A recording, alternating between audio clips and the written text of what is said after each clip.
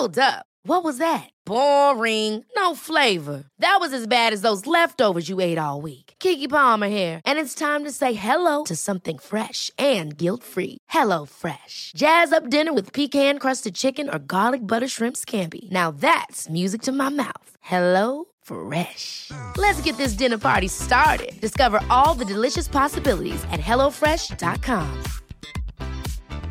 Planning for your next trip? Elevate your travel style with Quince. Quince has all the jet-setting essentials you'll want for your next getaway, like European linen, premium luggage options, buttery soft Italian leather bags, and so much more. And it's all priced at 50 to 80% less than similar brands. Plus, Quince only works with factories that use safe and ethical manufacturing practices. Pack your bags with high-quality essentials you'll be wearing for vacations to come with Quince. Go to quince.com/trip for free shipping and 365-day returns.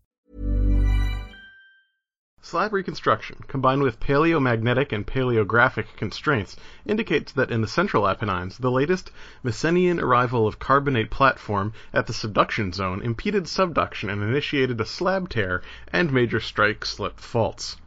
These processes resulted in the formation of a narrow subducting slab beneath the Ionian Sea that has undergone faster subduction rollback and induced extreme rates of back arc extension. Quote from Neogene and Quaternary Rollback Evolution of the Tyrrhenian Sea and the Apennines and the Sicilian Maghrebides by Gideon Rosbaum and Gordon S. Lister.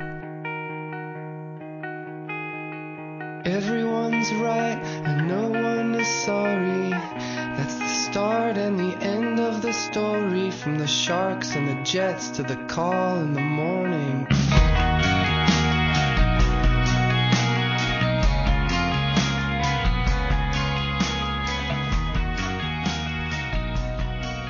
Hello and welcome to From Wittenberg to Westphalia, The Wars of the Reformation. My name is Benjamin Jacobs, and this is Episode 12, Walking Tour Episode 8, Italy and the Islands. Before we begin, I have some announcements. First off, Nada Surf has a new album out. It would be a great thank you to them for letting me use their music as my intro and outro theme if you would all go to nadasurf.com and check it out. You don't have to buy it, just check it out. Second is the big one for you, dear listeners. After a year of this project, we are finally live on iTunes. Hooray! This has been a long time coming, and I'm really happy that it finally happened.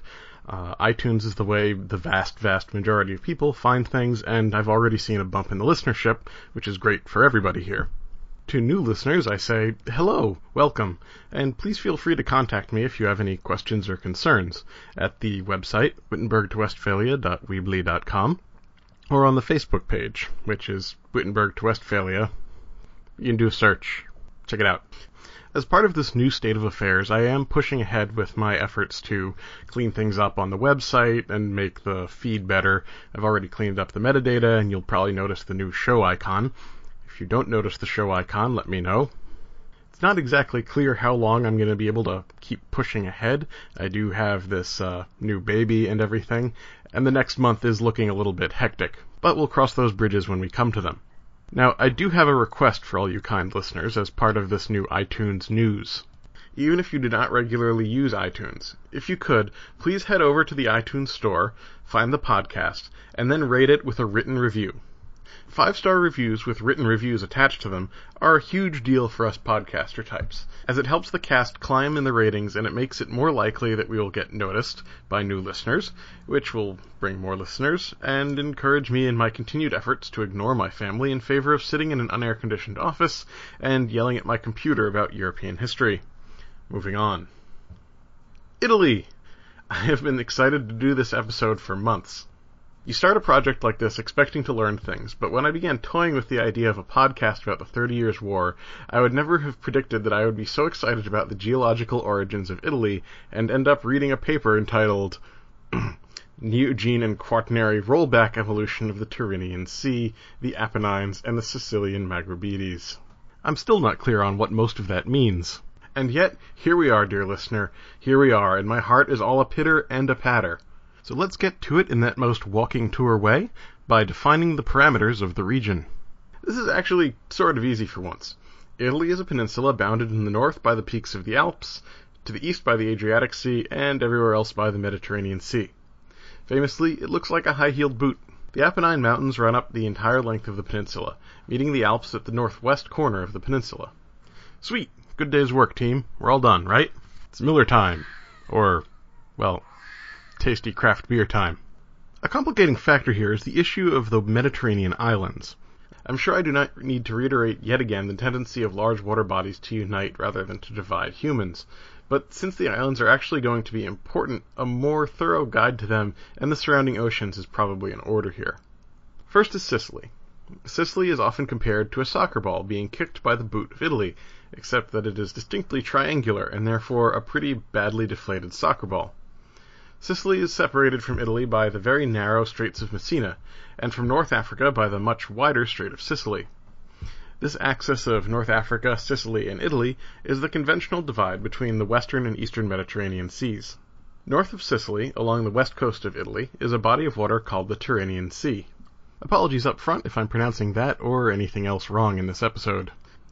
Anyway, in turn, the Tyrrhenian Sea is bounded on the east by Italy, of course, on the south by Sicily, as we just mentioned, on the west by the islands of Corsica and Sardinia.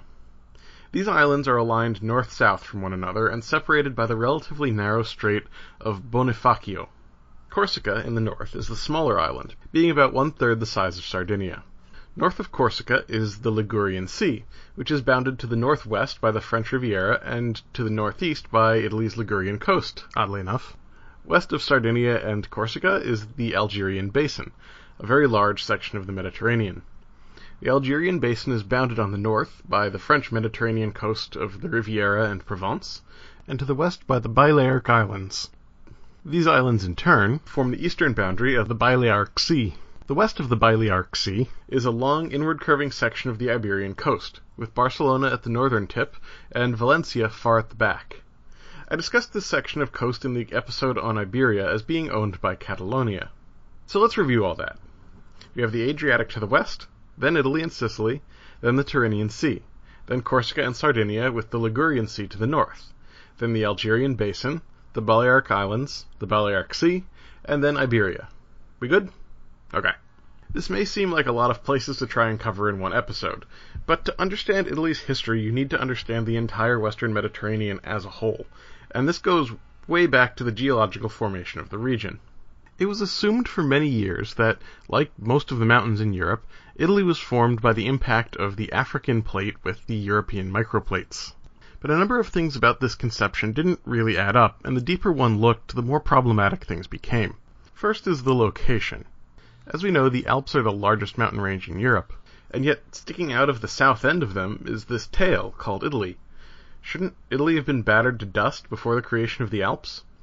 Aren't most mountain formations, perpendicular to the direction of movement? I mean, if you think about a car crash, when the metal in a car crash folds up into ridges, usually the ridges are at right angles to the direction of force. Whatever direction the car was moving when it hit, the folds in the metal are going to be at right angles to that. And yet here is Italy, basically a giant ridgeline, in between Africa and the Alps, and in line with the direction of force. This might have been explained, maybe, if the mountains in Italy were lined up in a certain ways to go in line with the north-south force of direction. But when you look at the types of mountains in Italy, things get even weirder. Most mountains have a single ridgeline that shows a single type of stress, be it having the rocks crumpled up like a car crash or having the rocks upended and smashed together or whatever. But the Apennines have two different types of stress formations in two parallel ridgelines, and one is different from anything seen in the Alps. The eastern half of the Apennines, along the east coast of the peninsula, is formed by a so-called fold and thrust belt. If you've ever been out walking on a very wet, icy day, and scooted your foot along the ground, and had the slush all bunch up in front of your shoe into ridges that kind of form one big arc about your shoe, that's basically what this is. Essentially, the rocks are being pushed forward and slide under an upper layer until that layer breaks and slides under the next layer until it breaks and so on, creating this kind of a fan cross-section. The Western Apennines are formed in a completely different fashion. These are called fault block mountains. If you've ever played with wooden blocks and put a bunch of them end to end and rammed them into your sister until some of the blocks flew up in the air, that is basically what a fault block mountain is. The rocks in the crust form big chunks, which are pushed together until the ones at the leading edge start to be pushed up and on top of the other ones. The Alps themselves do contain some thrust-fold mountains, but it's only on the northern European side where the force would be moving away from the creation of the Alps. The dominant structure in the Alps is called a recumbent fold, which is more like if you put pressure on a large stack of papers until they arc and fold into themselves. This is found in a few places in the Apennines, but is not widespread. So we have 3 different types of geological structure that were supposed to be formed at the same time. But that's not even the weird part. Block mountains are created by pushing against something. Thrust folds are kind of a type of pulling away. If you think about it, when you're scooting your shoe in the snow is moving away from your foot. So that kind of mountain formation is the result of being pushed against. It makes sense that there's some thrust faulting on the northern side of the Alps, as a result of them taking the impact from Africa. But the thrust faulting in the Alps is not the dominant landform. It's sort of more something that happens in the hills. It's conceivable that block fault and thrust fault formations would form together, although it's very, very rare. But if they were, they would be aligned in entirely the wrong direction, because as Italy stands now, everything is aligned east-west rather than north-south. Now, it's conceivable that Italy rotated into position from somewhere else. As we'll see, that is sort of what happened.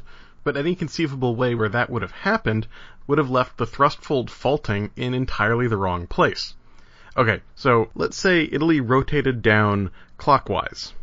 So originally, the thrust folding would have been on the inside of the rotation. It would have been up against the Alps in the Balkans. In that case, the thrust folding would have been up against other mountains, in which case, how did those mountains get formed? Because the thrust fold should have acted as a shock absorber. If it rotated the other way, counterclockwise, so that Italy would have been around southern France, then the thrust faulting would have been facing towards Africa. And since thrust faulting is supposed to be moving away from the direction of force, that doesn't make sense either. Then there's the issue of the Po Valley. The Po Valley is a major river in northern Italy that crosses 3/4 of the northern end of the peninsula on a flat, grassy plain. So you have the Alps in the north, and the Apennines running south, and this big, flat plain in the middle. The Apennines only connect to the Alps by this thin little mountainous band that skirts around the edges of this plain. That doesn't make any sense at all. If the Apennines were created by Africa pressing Italy north, the Po Valley ought to be full of mountains, but it's this big, flat, grassy plain. And by the way, Italy is extraordinarily mountainous, so why is there this big, flat, grassy plain just basically in the middle of it, closest to the biggest mountain chain in Europe? Somehow geologists didn't bother looking into all this until the 1960s. The assumption was made that the Apennines were just part of the Alpine network of mountains and had somehow rotated off of Europe proper in the years since their formation. But that doesn't jive with so many of the factors I just described. You would think a country in Europe would not have any mysteries left like this in the 20th century, but southern Europe has long been ignored by northern European scholars. So in the 1960s, a team of Italian geologists finally got together the funding to go check it out for themselves. They started out in the Po Valley, digging trenches to examine the soil and rocks in a scientific way. Then they moved up into the Apennines nearby. Their conclusions blew everyone's mind, and has been confirmed and carried forward by a number of institutions ever since, who have confirmed their findings with increasingly sophisticated techniques and tools, including, these days, undersea examinations, which is very exciting. Essentially, Italy is not part of a continent or a plate or anything like that. It's the result of the impact of 2 completely underwater mini-plates that underlie sections of the western Mediterranean but have big chunks of the Alps floating on top of them. That's probably going to take some explanation. So, way back when the Alps were formed, they formed a continuous mountainous band that went from the tip of the Iberian Peninsula to the end of the Carpathians. This was about 300 million years ago. Today we can see the Pyrenees and the Alps sections of the chain, but the middle section, which would have been to the south of France, is missing. So where are these mountains? Well, what happened was that essentially the Mediterranean pushed back against Africa. Magma started to be forced upward into the valleys between southern France and these mega-Alp mountains, and began spreading into a new sea floor. This is the same process going on at the bottom of the Atlantic Ocean, for example. As the magma is forced out, it creates new plate surface, which creates equal pressure in 2 directions. But if whatever's on the left side of the spread is more immobile than whatever's on the right, the pressure on the left will just build and build and build, while on the right the pressure will result in sea floor spread and new tectonic plate material. In the new Algerian basin, the result was quite strange. The European microplates to the north turned out to be largely immobile. To the south, the nearby plates were more yielding, but more so on the western side of the new fault line than in the east. As a result, the ridges of the new mountains were gradually rotated around as the plate they sat on was shoved by the spreading sea floor. When the mountains had been rotated by about 90 degrees, such that they were aligned north-south, they split again. The bulk of the mountains fell on the western side of the split and remained roughly where they were, held in place by the eastward pressure under the Algerian basin and the westward pressure from this new fissure. After many eons of weathering, these mountains became Corsica and Sardinia. But the eastern foothills were now separated from the rest of the mountains by a new expanse of spreading seafloor known as the Tyrrhenian Sea. Since the spread of the sea was held in check to the west, the new basin spread to the east. But in the east it met the Adriatic microplate we discussed in episode 10. The collision of these two plates drove up the Apennine Mountains, but in a very unique way. It seems that the Adriatic plate has been moving eastward, underneath the microplates that make up the Balkan Peninsula.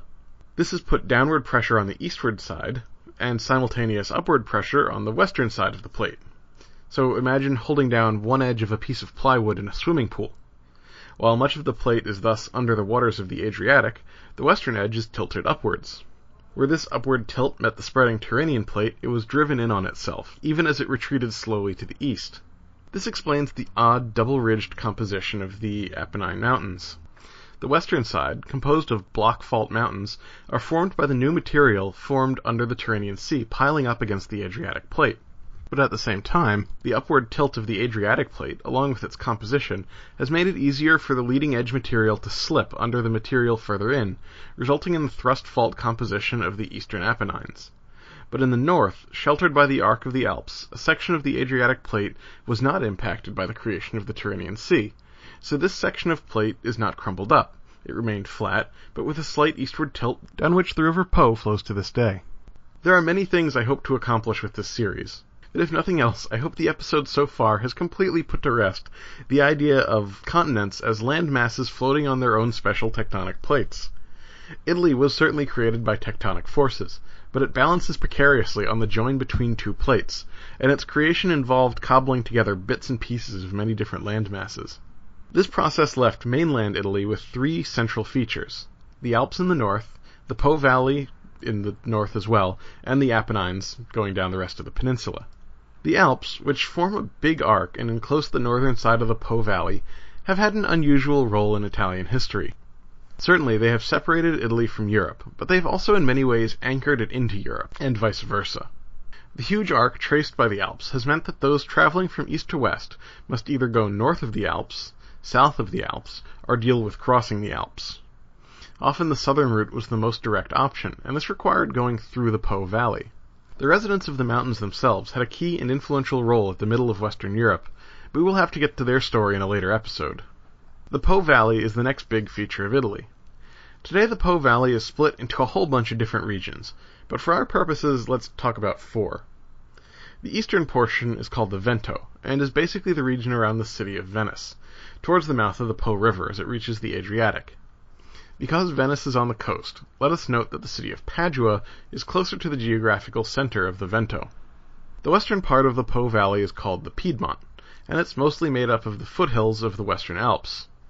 Turin has long been an important city in this region, but that role was hardly clear during the early days of our story. The largest central region of the Po Valley is called Lombardy, for reasons we will get into more in a future episode, but its main city will become Milan. The Po Valley was and is of prime economic importance to Italy. As we will see, it is one of the few flat and agriculturally productive areas on the peninsula. Moreover, the network of rivers in the valley means that communications were relatively easy even in the Middle Ages. Though many Roman infrastructural projects would go unrepaired and fall into ruin, the valley's rivers would continue to be navigable. Famously, Venice would grow up on the sandbars and islands at the river's mouth, as refugees from the empire's fall settled there. But Venice benefited from more than just a defensible location. Early on, the marshy flatlands were developed into ponds for the evaporation of seawater into salt, giving the city a ready and exportable supply of a vital necessity. Further, because of its position, the city would rapidly develop a stranglehold on the vital riverine trade in the valley, making it one of the most wealthy cities in the Adriatic even before the city fathers took the vessels of their city to war. Venice and Milan would eventually become bitter rivals, and though that is far beyond the scope of today's episode, in many ways it is representative of the very different economic roles the two cities played. Milan, able to gather agricultural wealth and political power from the Po Valley because of its military defenses and location at the middle of a regional transportation network, was also a more traditional feudal society. Venice, by contrast, became rich and powerful beyond measure because of its international communications network, and became a face of the Middle Ages almost completely unique in Europe. South of the Po River proper, but still within the Po Valley, is a region that will become known as the Romagna, or Greater Rome. Again, the reasons for this name are going to have to wait, but it contains some key cities whose importance is instructive. Ravenna was of key importance early in our story due to its defensive position, surrounded by marshes, with a good port on the Adriatic and with easy communications to the rest of Italy by river and land. On the west side of the Romagna, so on the southwestern edge of the Po Valley, were the cities of Piacenza, Parma, Modena, and Bologna, moving from west to east. These cities gained importance because of their location at the head of passes across the Apennines, that third major feature of Italy. The Apennines form the spine of the Italian peninsula, though they tend to hug the eastern coast. While not exceptionally tall mountains compared to the Alps, they make travel and agriculture challenging, meaning settlement has had to respond to these physical realities. Even today, travel in Italy is on the east or the west side of the mountains, with travel across the peninsula being restricted to a few passes. These passes have had a major role in history. The rest of our look at mainland Italy is going to be a look at how cities exploited and to deal with their position in relation to these mountains. The first region we will visit is the area pinched between the Apennines and the Ligurian Sea, on the other side of the mountains from Piacenza and Parma. If you remember, the southern border of the Po Valley is formed by a spur of the Apennines that skirts around the valley to the southwest to join the Alps and Piedmont. The area pinched between this spur of the Apennines and the Ligurian Sea is called Liguria, oddly enough, and its principal city is Genoa, strategically positioned at the head of a key pass over the Apennines and a key pass over the Alps. This region will be quite important to our story, but for now note that Genoa is kind of an unlikely place for a successful city in the Middle Ages, as it contains little in the way of arable land. Other than the passes, its only real advantage is a good harbor. The pass over the Alps, it should be noted, is the one that passes along the coast, allowing access from southern France, a rather key route then and now. By contrast, Spezia, another city in the Ligurian region, is located at the end of a large arable river valley that ties it directly to Parma, a valuable trading partner. But Spezia was unfortunate in its other neighbors, as we will see. South of Liguria and the Po Valley, the Arno River has carved a very fertile wedge-shaped valley into the Apennines. The region was settled in prehistory by the Etruscans, and is still known as Tuscany. The Arno developed two important cities for our story, the first being Florence, located inland and fulfilling something similar to the role Milan filled in the Po Valley. At the head of the river, only a few miles down from the coast from Spezia, is the city of Pisa. Pisa and Genoa were great rivals, and Spezia was caught in the crossfire. The most famous river of central Italy is the Tiber, and I do not need to give an introduction to its chief city, Rome. What you may be less clear on is that the Tiber is a very, very important river. It goes way back into the Apennines. Its valley is not as fertile or wide as the Arno, let alone the Po, but the pass it creates is not only important on the western side of the mountains, but forms a long valley in between the western and eastern peaks of the Apennines. This gives it access to several important passes over to the eastern side of the Apennines. This inland trade network was highly strategic both militarily and economically. The entire length of the Tiber did not remain politically integrated throughout the transition into the Middle Ages, for reasons we will address later, and so the upper part of the Tiber came to be known as Umbria, named for another pre-Roman tribe, while the portion closest to the coast, around the city of Rome, was known as Latium or Lazio, but for our purposes, I'm just going to call it the Roman region because let's just make our lives easier. The other cities of the Roman region were very much in the pocket of Rome, and their main importance is in giving the cardinals of the modern papal college their ceremonial titles. East of the Apennines in central Italy, major rivers are rare, agricultural land and strategic locations are scant. The region is pinched between the mountains and the sea, though not quite as badly as Liguria. In essence, this thin band of low-lying agricultural land is a corridor for travel from northern Italy to southern, a place to land goods crossing the Adriatic and a place to access the passes over the mountains, but with limited value of its own otherwise. The region came to be called the Mark, a word meaning essentially the same thing as the word march in English, and it's pretty much spelled the same. Like the Scottish or Welsh marches, this was an area contested because it was a borderland, an area through which to travel. South of the Mark are the modern regions of Abruzzo and Molise. Like the Mark, these areas are defined by a usable travel corridor along the east coast and a very mountainous interior interspersed with a few usable passes, but you don't really need to remember them. I'm just going to lump all these regions together under the Mark for our purposes, but just so you know, that's where they are. This region has a number of good ports, and small cities did spring up at the mouths of the passes across the Apennines. But between the primacy of Venice in the Adriatic and the power of the cities on the western side of the mountains, the cities of the Mark were marginalized early. San Marino is one of the cities founded at a mountain pass, but its importance really is only in terms of its curiosity as a modern independent country surrounded by the modern state of Italy. For the purposes of our story, we should note Ancona, a well-fortified port city that will be coming up next episode. South of the Tiber, the Apennines take on a different form. The mountains spread and swing west, leaving a flat, fertile area in the east called Apulia. Apulia is another area, like the Po Valley, where the Adriatic plate peaks above the waves. If you think of Italy as a high-heeled boot, Apulia is the heel and the Achilles tendon of the peninsula. That is to say, it consists of the eastern peninsula at the end of Italy and a section of the Adriatic shore to the north of this peninsula. Apulia has many important port cities and has been important in the Mediterranean trade network since antiquity. Along the Adriatic coast from north to south, the most important of these cities are Bari, Brindisi, and Otranto.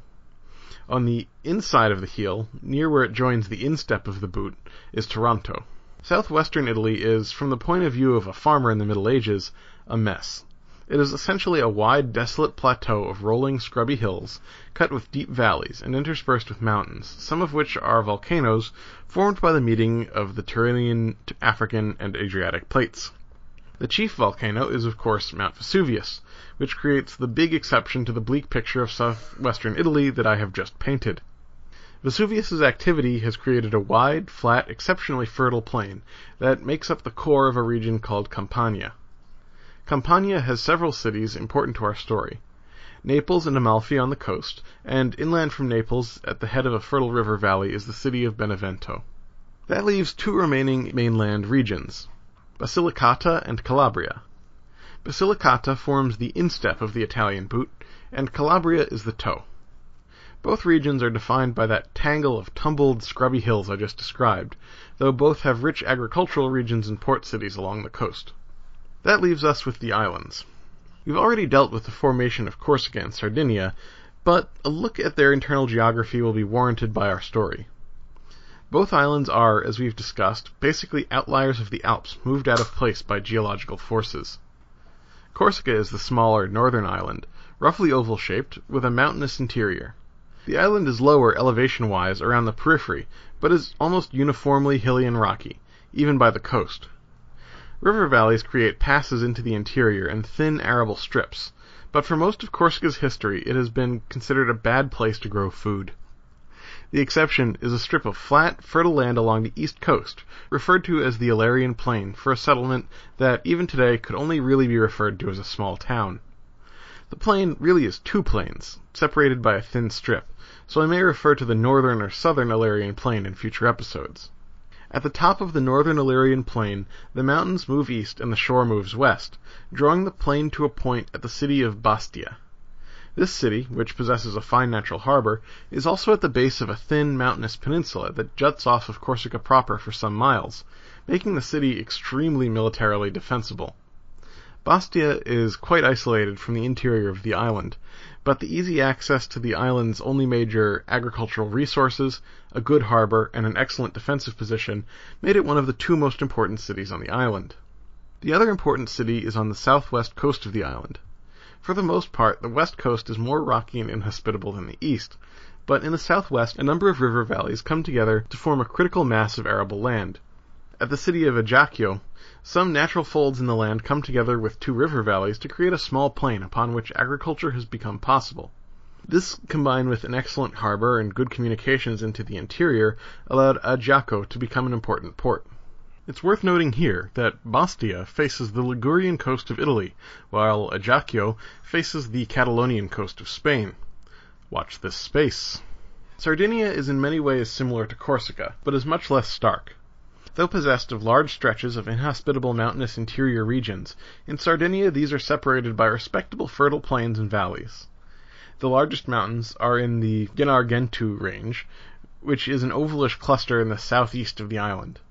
The chain of Margarine and Gocciano runs in a line northeast to southwest in the northern half of the island, and a small group of mountains in the southwest are called the Sulcis and the Linas Mountains. The arable land between these ranges is substantial, but it's scattered. The largest areas of arable land are in the Nura Peninsula in the northwest, and the Campidano Valley, which runs from the middle of the western coast to the southeast, terminating at the southeastern tip of the island. Alghero is the chief city of the Nura Peninsula, but it is the cities of the Campidano Valley that were historically most significant. Oristano, at the western terminus of the valley, and Caligari at the southern terminus. Both are possessed of fine natural harbors and command trade access with the interior. The Balearic Islands are the tops of a mountain chain that, to the west, becomes the Baetic system that we discussed in Episode 3. One might expect that this ridge had once connected to the Corsica and Sardinia ridge, but as we have seen, that ridge was originally connected to the Pyrenees.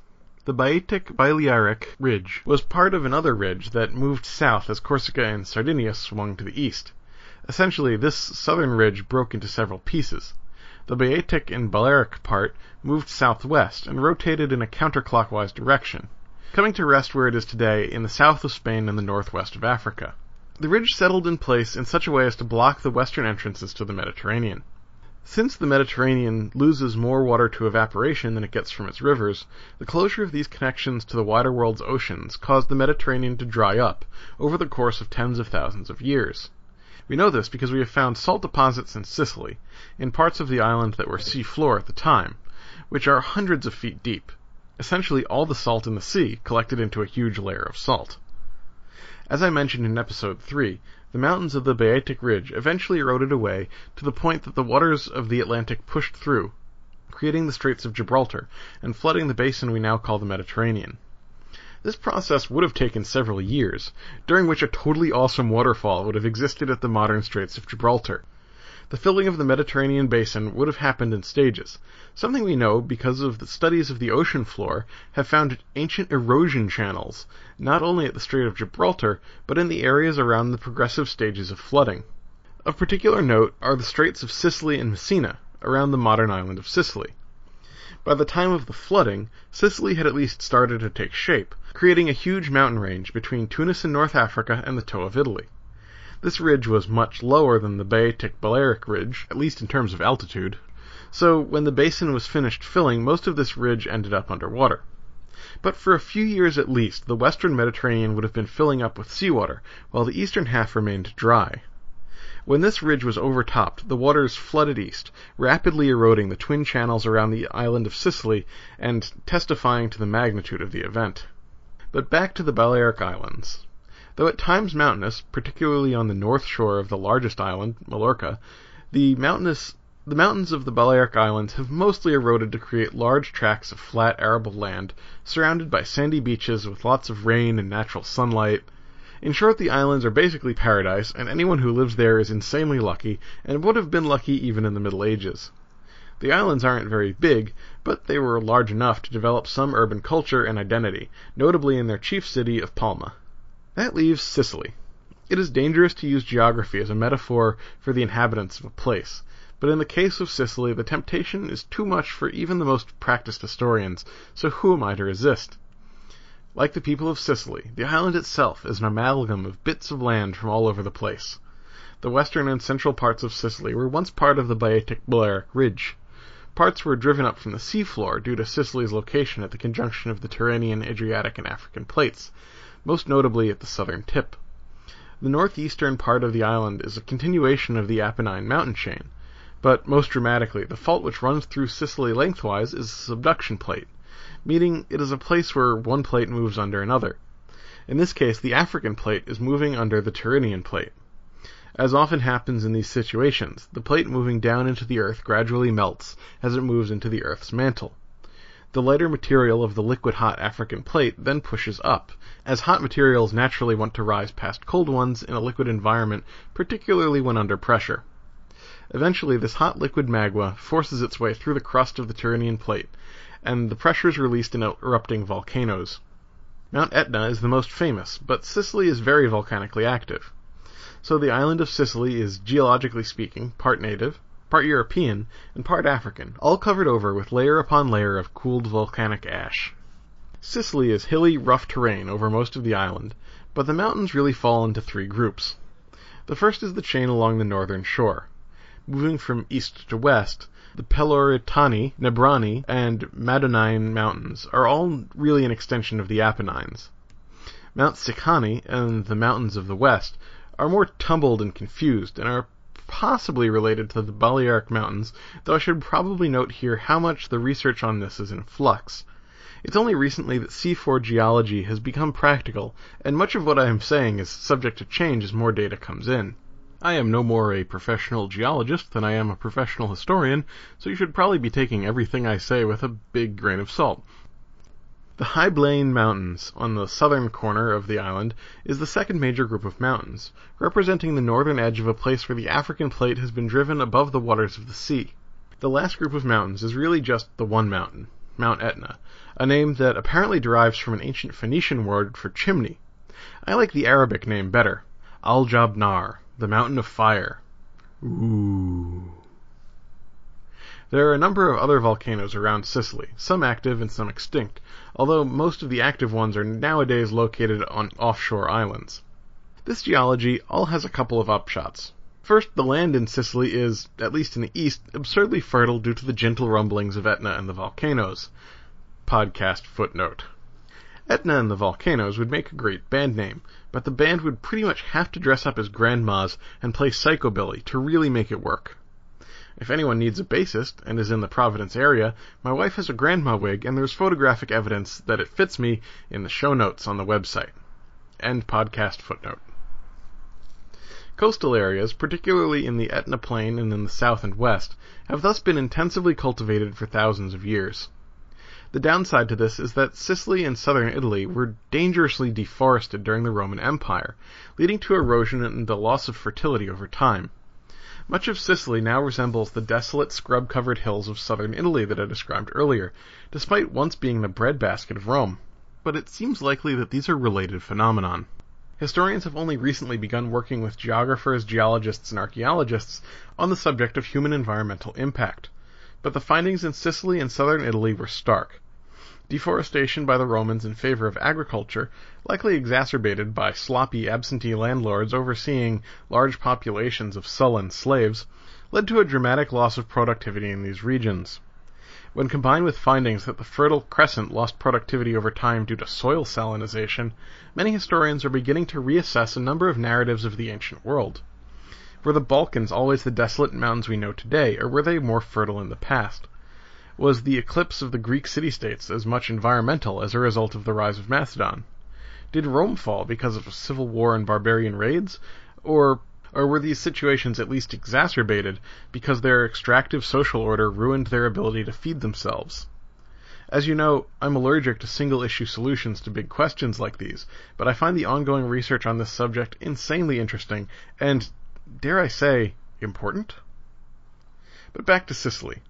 The agricultural situation wasn't all bad because agriculture was not the only source of sustenance in Sicily.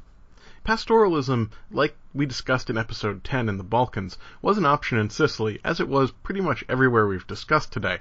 It took some very interesting forms in mainland Italy, which we'll be discussing next episode. But in Sicily this wasn't as necessary as it was in the Balkans. The currents in the Mediterranean are inevitably forced past Sicily, meaning the waters there are some of the richest in the world. Sicilians have for thousands of years been able to pull a very generous living out of the inland sea, even using traditional methods. Things like coastal tuna hunts using hand nets and rowboats continue to this day, and I will post a video of this kind of event in the show note, though be warned, there are a large number of tuna being killed with spears, clubs, and kitchen knives. I really would encourage you to check it out, though. It's a sight to behold. Utilizing these natural resources was easy in Sicily, as the island is studded with good natural harbors. Many of these cities became important in trade, and almost all were wealthy at one time or another, but for our purposes we should remember 4 names. Trapani, on the western tip of the island. Palermo, located slightly to the east of the tip, had an even better harbor and a valuable agricultural hinterland, and was protected by mountains. Messina is located on the northeastern tip of the island, just across from mainland Italy on the Strait of Messina, oddly enough. Lastly is Syracuse, always the chief city of Sicily, due to its defensible location, access to trade routes, and control of a valuable agricultural hinterland made fertile by the close, but not too close, Mount Etna. Cities that got too close to Mount Etna tend to have survival issues. Sicily is probably the most strategically located point in the entire Mediterranean, with the possible exception of Constantinople. If you want to move east to west, or west to east in the Mediterranean, you have to pass the island. But even if you want to move north, you are likely to need to give the island a visit. See, if you were going to northern Europe from the Middle East, the best route would actually be to sail to Sicily, then pass into the western Mediterranean before turning north and moving to southern France, either by passing along the Italian coast, by moving along the islands of Sardinia and Corsica, or else by passing far to the west via the Balearics or the Castilian coast of Spain. Once one reached southern France, one could move to the west via the Aude and Garonne rivers, via Toulouse, and pass out to the Bay of Biscay. But more likely one would pass north, up the valley of the Rhone, which we discussed back in episode 3. From the headwaters of the Saône River, it was only a short way through the Vosges to the headwaters of the Rhine, or you could go through the Morvan to the city of Auxerre and the headwaters of the Seine. One could even pass through the Morvan and down into the very wealthy Loire Valley. So if goods needed to move from the east into western Africa, the Iberian Peninsula, or Greater France, they almost certainly did so by sailing via Sicily. If the goods were going to Central Europe, the British Isles, or even Scandinavia and Eastern Europe, there was still a very real chance that they passed through Sicily. The alternative routes are also instructive. Goods bound for Eastern and Central Europe could and did pass up the Danube, but the Danube was long and required a merchant to be vulnerable to the inhabitants of an increasingly unstable region along the length of a very long river. The alternative was to pass up the Adriatic and move the goods overland across the Alps and to the headwaters of the Rhine. While the Alps are, mountains, they were sparsely inhabited and thus potentially less problematic than the vast areas of Eastern Europe. Of course, at the head of the Adriatic, and patrolling its waters, were our friends the Venetians, who made sure to be on friendly terms with the tribes controlling the passes. I hope you can start to see why I waited until now to visit Italy. Even during the early Middle Ages, the Mediterranean world was part of an international trade network that was intensely interconnected. For those who lived on the inland sea, their parochial cultures were in constant and intensive contact with a wider world that went beyond the political boundaries of whatever group was in control at the time. The inhabitants of Languedoc in southern France were much more closely culturally affiliated to the Castilians of the Iberian Peninsula than they were to the inhabitants of northern France. Sicily had more in common with the people of Tunis than with the people living in the Piedmont. The Greeks of the Peloponnese had cultural ties with people in Anatolia that went back thousands of years, while the Slavic tribes moving in just a few miles away may as well have been from outer space. For Europe as a whole, Italy was like an antenna sticking out into the firmament of the Mediterranean world. On the one hand, vitally entwined with the trade going on in the inland sea. On the other hand, firmly rooted by the arc of the Alps into Central European politics. In so doing, it tied together many cultural elements of European life, elements I felt needed to be established independently before I arrived at the big picture. Of course, metaphors like Italy as an antenna are problematic when describing culture on the ground. Italy is not made of metal, and things that happen in Sicily are not instantaneously transmitted to the Piedmont. There were real people living there, and in the early Middle Ages they found themselves at the heart of a communications network that suddenly lacked political direction, and exposed to a Europe without protection. How this story played out is a story that is going to have to wait until next time, as we examine the political situation in Italy itself and then carry that story to the year 900. In the process, we will answer one very important question. After 467, where did all the Romans go? Thanks for listening, and bye for now.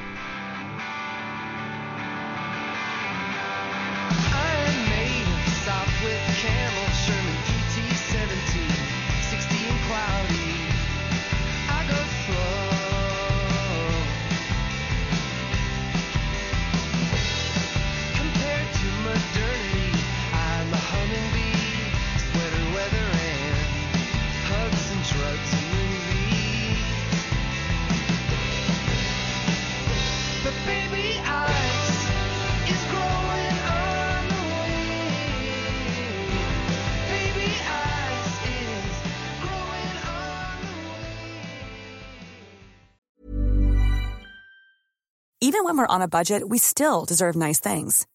Quince is a place to scoop up stunning high-end goods for 50 to 80% less than similar brands. They have buttery soft cashmere sweaters starting at $50, luxurious Italian leather bags, and so much more. Plus, Quince only works with factories that use safe, ethical, and responsible manufacturing. Get the high-end goods you'll love without the high price tag with Quince. Go to quince.com/style for free shipping and 365-day returns. Ever catch yourself eating the same flavorless dinner 3 days in a row? Dreaming of something better? Well, HelloFresh is your guilt-free dream come true, baby. It's me, Keke Palmer. Let's wake up those taste buds with hot, juicy pecan-crusted chicken or garlic butter shrimp scampi. Hello Fresh. Stop dreaming of all the delicious possibilities and dig in at HelloFresh.com. Let's get this dinner party started.